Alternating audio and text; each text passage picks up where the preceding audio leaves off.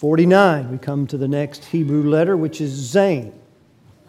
Now, I had announced when we started Psalm 119, there's 22 letters, 22 stanzas, that we would at some point take an intermission or a break, and I haven't forgotten that. We probably will drift into another area before we do all 22, but the goal is to get through 22 at some point, and so I haven't forgotten that.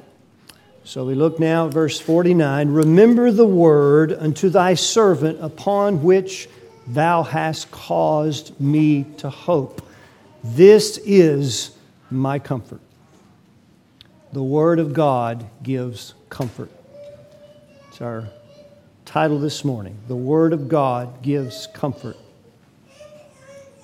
The word comfort means to ease or to relieve someone of distress or pain or suffering. It means to make it less severe. It means to ease the load and the burden that someone might be experiencing in life. So when we look at this stanza, we'll divide it into 4 sections. It can be divided other ways. We'll look where the psalmist finds comfort as it relates to the Word of God. First, he finds comfort in affliction. Second, he finds comfort by himself. Thirdly, he finds comfort in singing.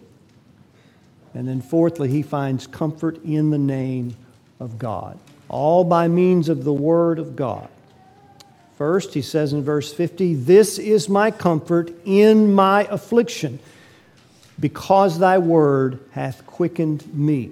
Now, prior to this time, we've learned the word quickened. This phrase has been used 3 other times prior to this, but each time he's requesting to be revived, to be strengthened, to be quickened. But now, it's happened. By the word, he's received the reviving, the strength that he's asked for, and it has come by the Word of God, but it has come to him through comfort while he was in affliction. Now, how does he find comfort in his affliction as it relates to the Word of God? First, he says, "Remember the word unto thy servant. This is my comfort." Why does the psalmist feel that he needs to remind God of His covenant-keeping promises? The word remember means to call to mind. Is God like us? I need constant reminders throughout the week. My wife is a great reminder. She needs to constantly remind me. Does God need someone to remind him? Does he use Post-it notes, calendars, computers, smartphones with notifications where you push the button and you talk to that fictitious lady? Say, "Remind me at 9 a.m. in the morning that I have a meeting." I do that all the time. Rest assured that we would find no comfort in God whatsoever if He was like us and we actually had to remind Him of something that He said to us. Psalm 147 says, "Great is the Lord and of great power. His understanding is infinite. It has no end." Isaiah 40 verse 28. There is no searching of His understanding. You could search and search forever and you would never reach the bottom of His understanding and what God knows. Romans 11:33. Oh, the depth both of the wisdom and knowledge of God. How unsearchable are His judgments, and His ways are past finding out. For who hath known the mind of the Lord? Answer, no one. Or who hath been His counselor? Who has first given to Him that it may be returned or recompense back to God? No one. Why? Because of Him, through Him, and back to Him is everything. Amen. To whom be glory and dominion forever and ever. Even David says in Psalm 139, "Before I speak a word, before it's on my tongue, O Lord, Thou knowest it altogether." Before your tongue hits the roof of your mouth and your lips pucker later today, and your diaphragm and your voice box begins to vibrate and say a word, the Lord has known it forever before you will ever speak it. That's comfort. So why then does he say, remember the word unto thy servant? One, because in affliction it appears that the Lord is forgotten. You ever felt that way? See, when your child calls you to comfort them when they're in pain and you bring that comfort immediately, they don't question your love. They don't sit around thinking my parents have forgotten about me, because you brought the comfort, you brought the help, you eased the pain in a physical way immediately. You brought the medicine, you brought the help, you brought the hug, you brought it immediately. So the psalmist is in affliction, and in verse 51 he says, the proud have had me greatly in derision, ridicule, mockery, blasphemy, insults, disdain. He's detested by his enemies. They don't like him. They don't like what he's about. And they're heaping great derision on him. And it seems like heaven is silent. So in the context of affliction, we often think that God has forgotten us, don't we? What we need to remember in affliction, that the how and the when of God's deliverance is on His own terms. He will bring deliverance in a physical way, one way or another. In this life or the next, God is going to bring deliverance. But the how and the timing of that deliverance is within God's wisdom and God's knowledge. So the call to remember is not because God has forgotten, but it appears that God is silent with regard to your pain. He's forgotten you. And so the psalmist finds comfort in saying, remember the word of promise, your covenant-keeping promises. It appeared in the New Testament in John 11 that Jesus had forgotten about Lazarus. Lazarus was sick, nigh unto death. Mary and Martha knew where help would come from. So they sent a messenger to Jesus who was not there with them in Bethany. And they said through the servant, Lord, the one that you love is sick. The one that you love, not the one that loves you. Certainly Lazarus loved Jesus. But does that give you comfort to remind God of your love for Him? When your love is cold, damp, weak, would you go before the throne of grace and say, Lord, I want you to remember just how much I've loved you? Not me. Lord, if you would remember your love for me. Lord, the one that you love is sick. The servant arrived, and then John says, now, Jesus loved Lazarus and Mary and Martha. When he therefore heard that he was sick, he waited 2 days so he could die. Mary and Martha needed comfort. They needed it immediately. They wanted it in the form of the great physician coming because they knew if Jesus were only there, Lazarus had not died. In fact, that's what they said. Martha did when Jesus finally came. What was the why of Jesus' delay? And the how he would bring comfort, because he surely brought it, didn't he? He said, this sickness is not unto death, but for the glory of God, that the Son of God may be glorified thereby. You can put that verse on all your affliction. The latter half. Lazarus, who was raised again, he did die again. But when Jesus raised him from the dead, what comfort that brought to Mary and Martha. The kind of comfort that came through the experience of affliction and distress and weeping and sorrow and pain. But they received comfort. And Jesus said, I am the resurrection and the life. He that believeth on me, though he were dead, shall live again. See, our comfort is ultimately in the resurrection of Jesus Christ and who He is. And so Jesus did what was necessary, what He deemed necessary by His wisdom to bring them a greater comfort by bringing Himself glory through sickness. And so, beloved, we must remember when we ask God to remember, and we can, because the psalmist did, Lord, remember the word unto your servant. We must remember that the how and the when of deliverance, until it comes, is within the wisdom of God, and He's aiming at the glory of His Son, Jesus Christ. And until that time of deliverance, where do we find comfort in affliction? The word that He said. It's the promises that will be fulfilled. And so those very words, until they are fulfilled, will bring us great comfort. The second reason He is reminding God of His word to Him, His servant, is because in reminding God of His word, we are reminded of God's word, are we not? If you're going to remind your parents something they said, then you're going to call that to mind and then tell them what they said. So when you remind God of His word, take His word to Him that He said He would fulfill, and then in reminding God, who never forgets, because God is remembering what He always remembers, we receive the benefit of comfort because now the promise comes up before our eyes in affliction. See, when you don't have comfort in affliction, what have you forgotten?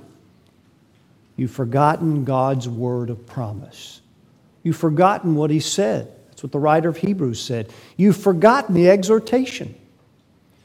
See, they were drawing back. They were not being comforted. They were in great pain. They were in derision by their own countrymen, the Jewish people. They had received Christ, and now there was affliction. And so the Hebrew writer says, you have forgotten the exhortation. And then he recalls a promise. What was the problem? They thought God had forgotten them. See? So when we remind God of what He's never forgotten, we are being reminded of the exhortation, my children, faint not when you're rebuked of the Lord, for whom the Lord loveth, He chasteneth and scourgeth every one whom He receives. Doesn't that help? Oh yes, I forgot.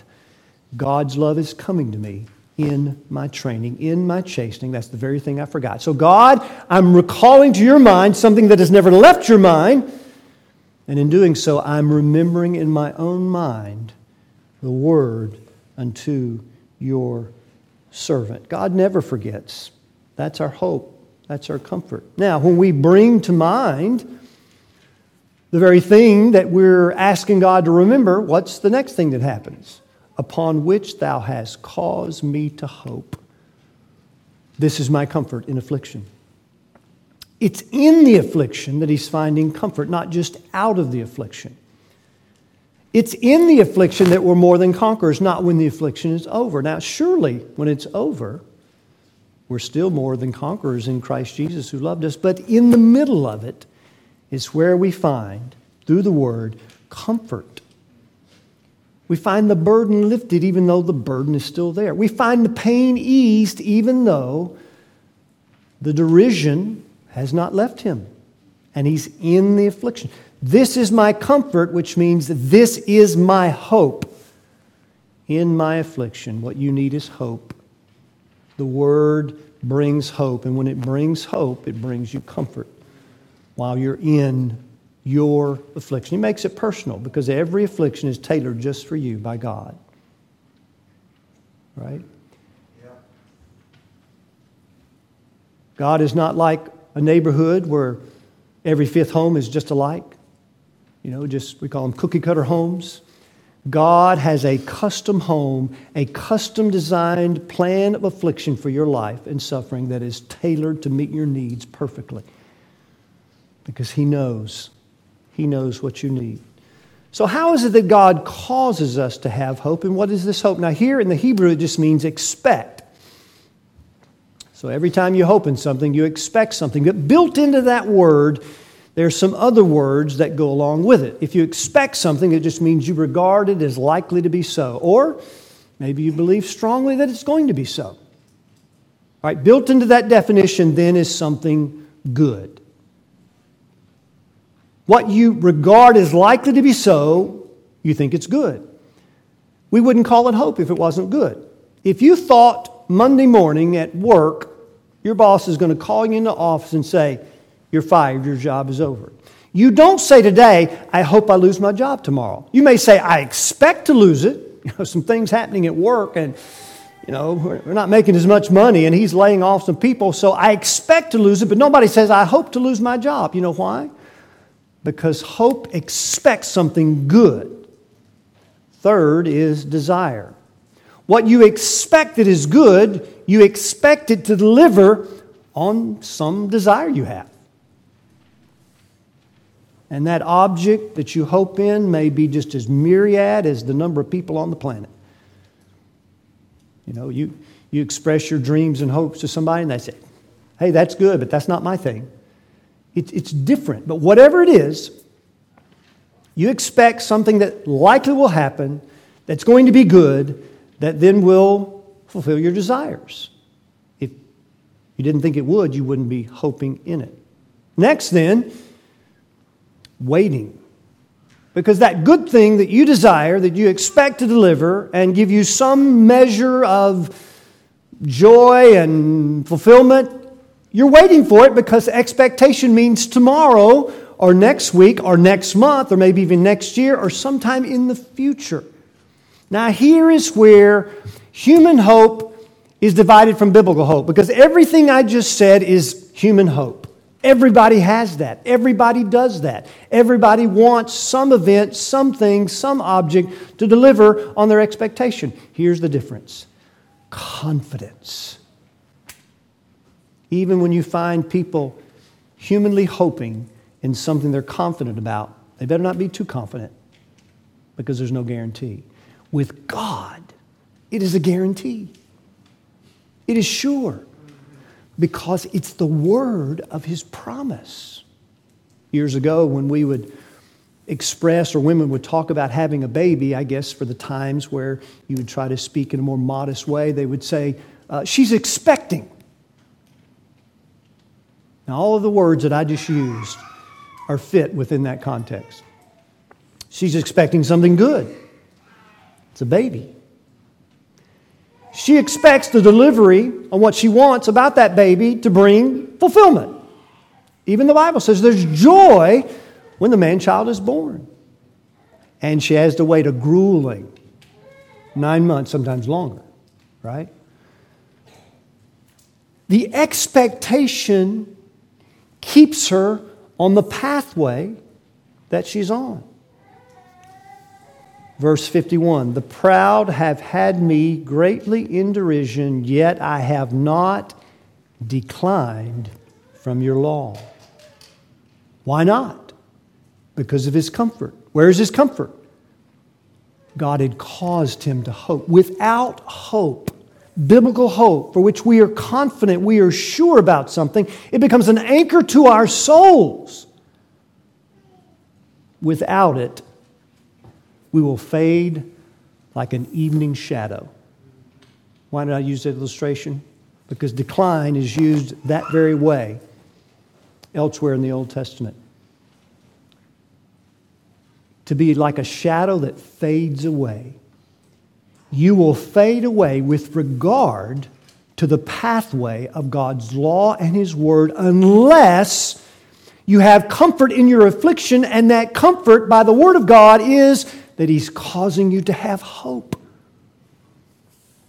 And the only hope you can have to be absolutely confident and sure that it is going to happen is comfort in the Word of God. Where else can you look with certainty? Not even an expecting mother can have any guarantee that what she expects to happen is going to happen. You know people that had such expectations of joy and it didn't happen. It's a very sad thing, right? But not here.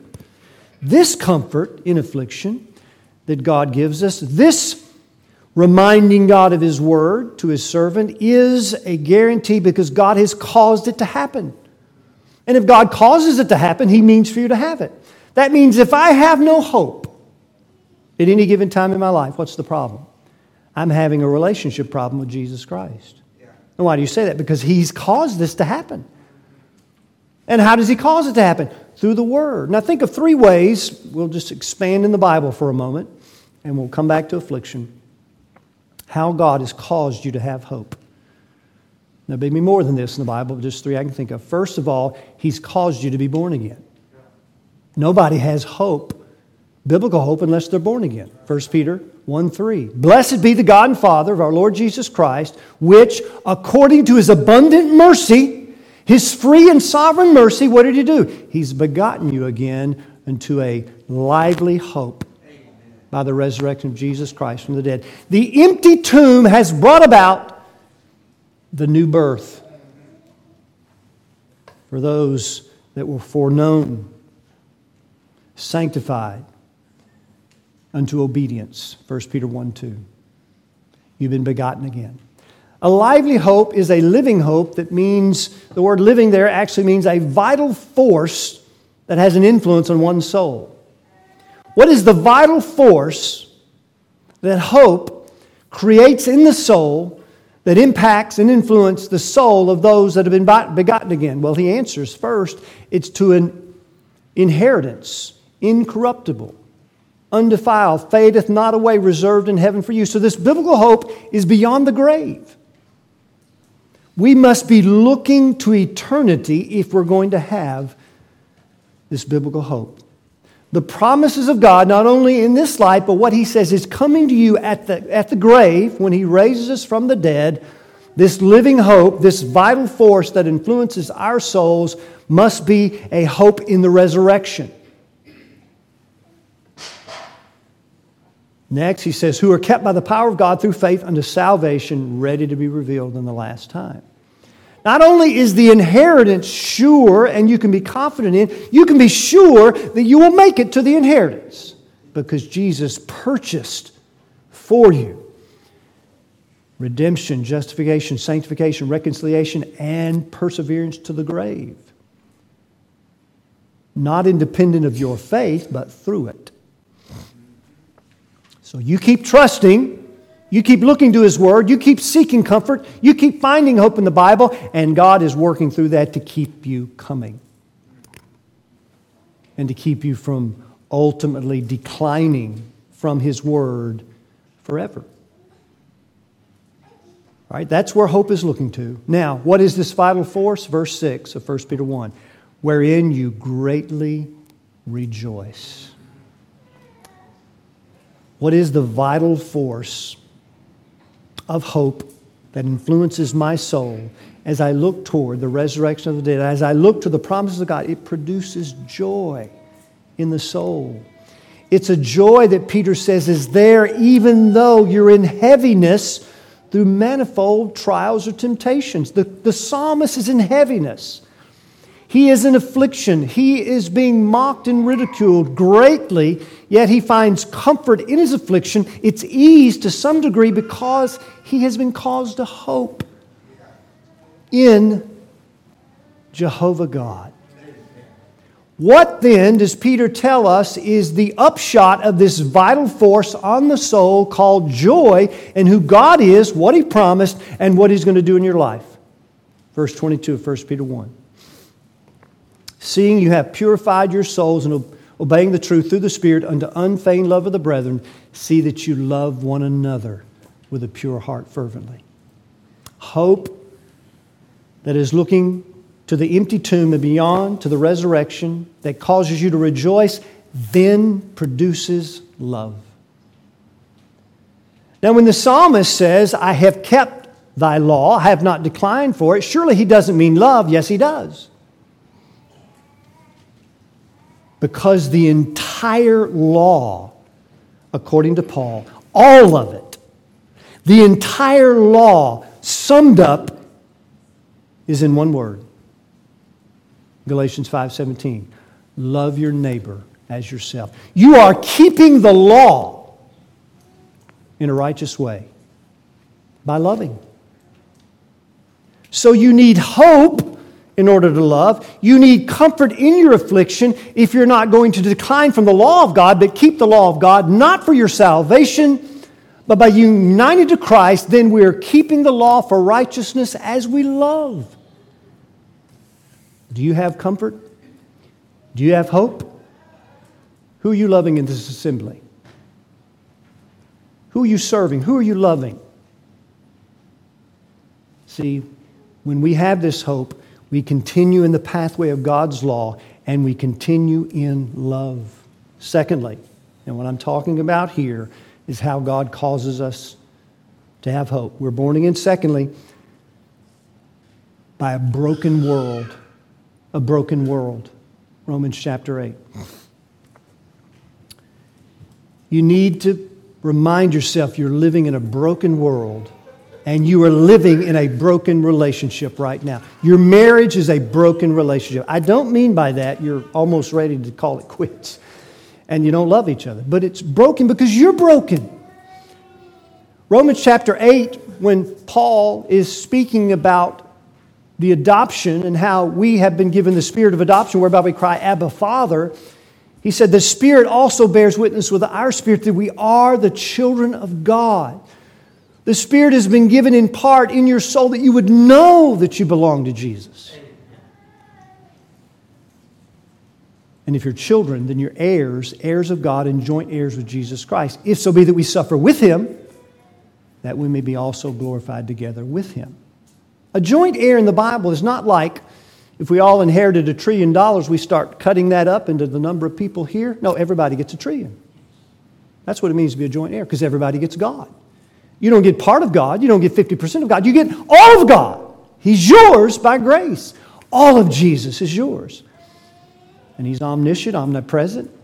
He can spread Himself out fully to every single one of His children, one of His brothers. Then Paul introduces in this great reality of the inheritance that is to come, the reality of suffering or affliction. If so be, the inheritance is yours. If you suffer with Him, then you'll get the glory. What does that mean? How do you suffer with Christ? It means when you suffer, you stay with Him. Or, what does the psalmist say? The proud have had me greatly in derision, yet I have not declined from thy law. Which means what? I've not declined from God. When we stay with Him, that's the sure proof that the inheritance is ours. So that's why Paul uses the phrase, if so be. He doesn't mean, well, I'm questioning all your salvation here at Rome. It just means this is the reality of being a joint heir, is that you stay with Christ in suffering. You keep trusting Him, even though it's hard, and then you're going to be glorified. Now he wants us to think of what that'll mean. So he says this, I'm in Romans chapter 8. For I reckon that the sufferings of this present time are not worthy to be compared with the glory that shall be revealed in us. All right, looking to the future, we've got affliction now. We need comfort in affliction. God's going to give us hope in this affliction through the Word by reminding us what? Even the earnest expectation of the creation is waiting for the manifestation of your glory.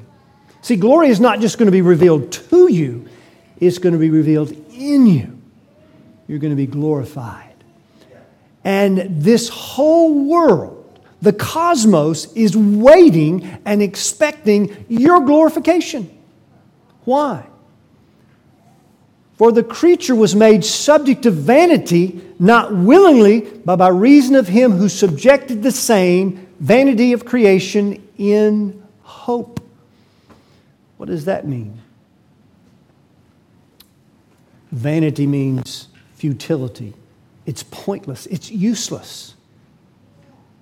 God has subjected all of creation to a uselessness, a pointlessness. When Adam sinned, the whole cosmos was broken. We live in a broken world. What that means is you cannot put your hope in a pointless, useless, hopeless creation.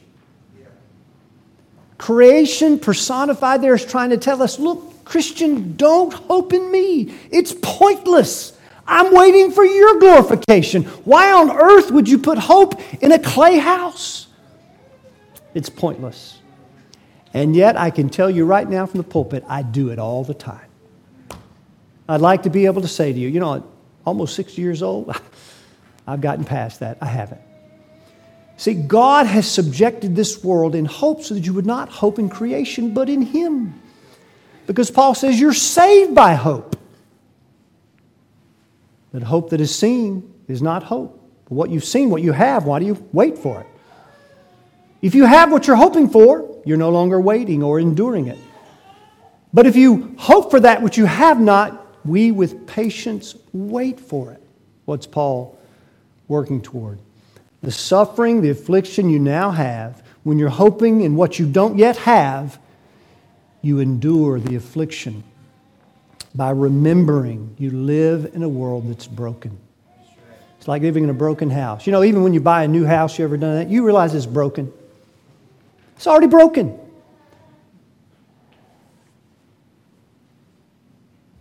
I've lived in one new house, and invariably, you just start looking around and say, well, they got that wrong. They didn't do that right. Well, why am I shocked? Broken people in a broken world.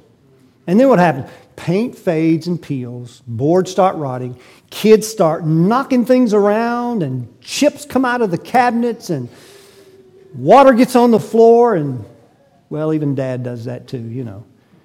It's just broken. And you're broken.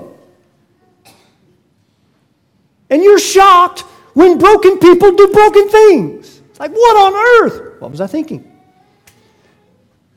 See, we understand God has subjected you to a broken world. It's like living in a house with broken glass. It's just all decaying and falling apart.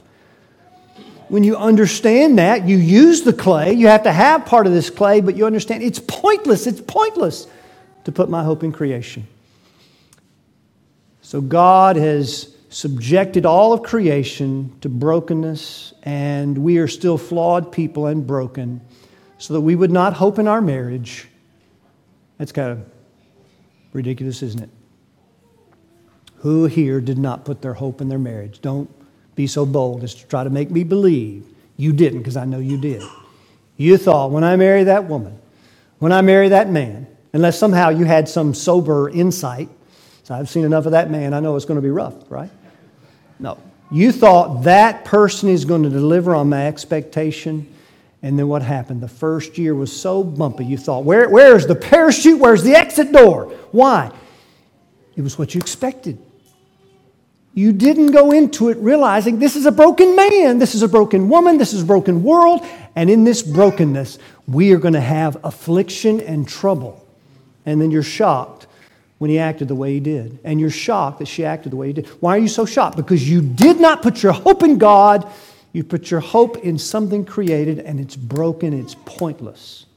Marriage is not pointless when Christ is at the center, because when you hope in Him, then the fulfillment of marriage is found in Him, and we can receive and give with one another because we understand the brokenness in the world. God has caused you to hope by putting you in a broken relationship called marriage and family, in a broken church called Heritage, or wherever your membership is, in a broken world, so that you would not put your hope in a pointless thing called people and creation.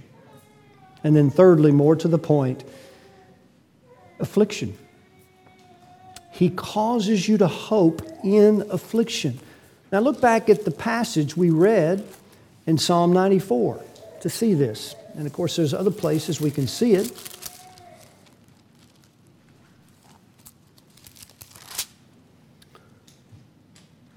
So the psalmist is speaking about the wicked. And he's asking God to reward them. And he poses the question in verse 3, how long shall the wicked triumph? They're speaking hard things. They're triumphing over the psalmist. And so, in verse 12, he says this, blessed is the man whom thou chastenest, trains or instructs, O Lord, and you teach him out of the law. So God here is seen as a teacher, and God is going to instruct, He's going to chasten, He's going to train those pupils in His divine school. So the manual, the book, the text for the classroom is the law of God, the Word of God.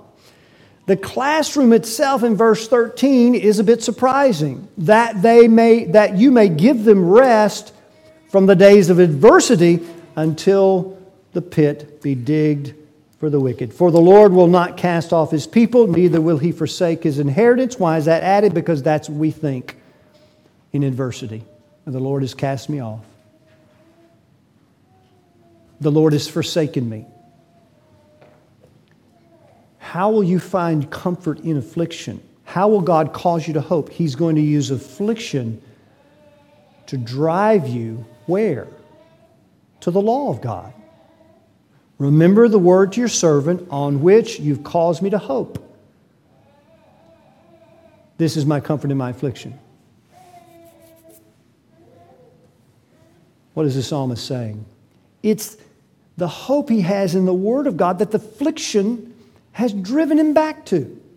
So the adversity here is the classroom whereby God uses to teach us out of the law. Now, how does that work? Adversity, or the Word of God in adversity, is like the flux in the refining of silver. Flux is that media that's introduced in the furnace of affliction or the furnace of silver in order to draw out the impurities. So adversity that doesn't drive us to the Word of God is useless. There are countless people in the world that experience affliction in a broken world. So they go into the furnace like silver, into the fire. In Jeremiah 6:29 concerning the wicked, it says what? They're not plucked away. There's no purification. There's no flux.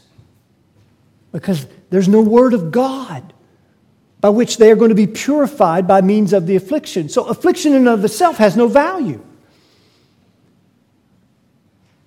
Unless that adversity is used by God to teach us out of the law. And how does that work? Because that adversity drives us back to the Word of God so we find rest. And that's what the word that is used by the psalmist. That you may give him rest from the days of adversity until the pit of the wicked be digged. So the very wicked that are causing the adversity, God is doing two things. He's digging the pit for the wicked in what they're doing to you, or we could say from Romans 9, they're digging their own pit, right? What if God, willing to show His wrath and make His power known, endured with much long suffering the vessels of wrath fitted to destruction? They're fitting themselves. They're digging their own grave. And so God is working through the wicked. He's using them as an instrument, and they are causing the adversity. And God says through this, I'm training you through the adversity at the hands of the wicked.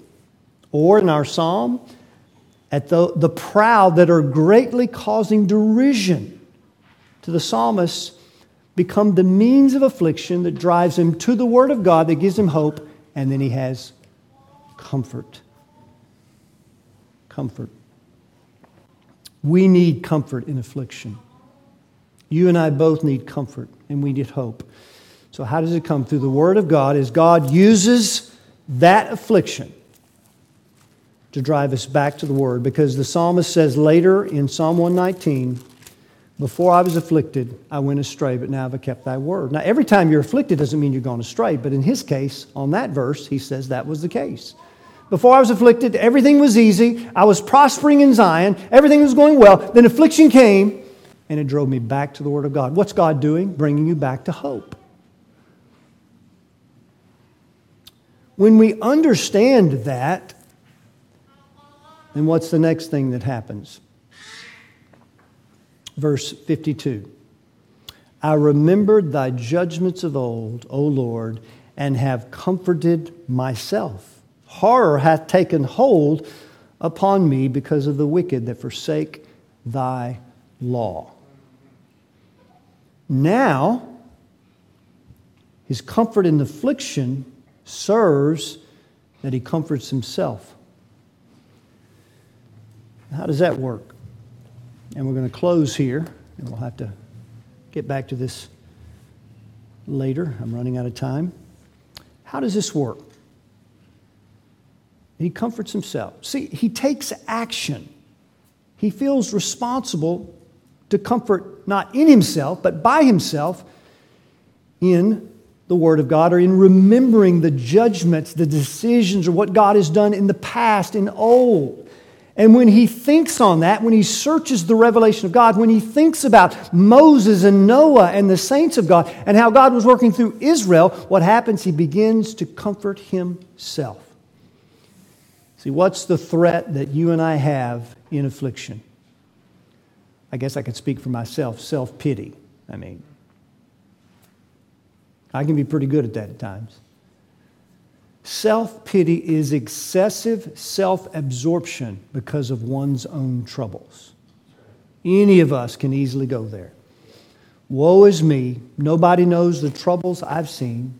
Nobody knows the sorrows I've seen. Nobody knows but Jesus, as the song goes. See? And so when we begin to get self-absorbed, then we expect everybody else to be absorbed with my trouble. That's all I talk about. That's all I want you to talk about. Where were you when I needed you? Now, make no mistake, the Bible unequivocally says we're to comfort one another.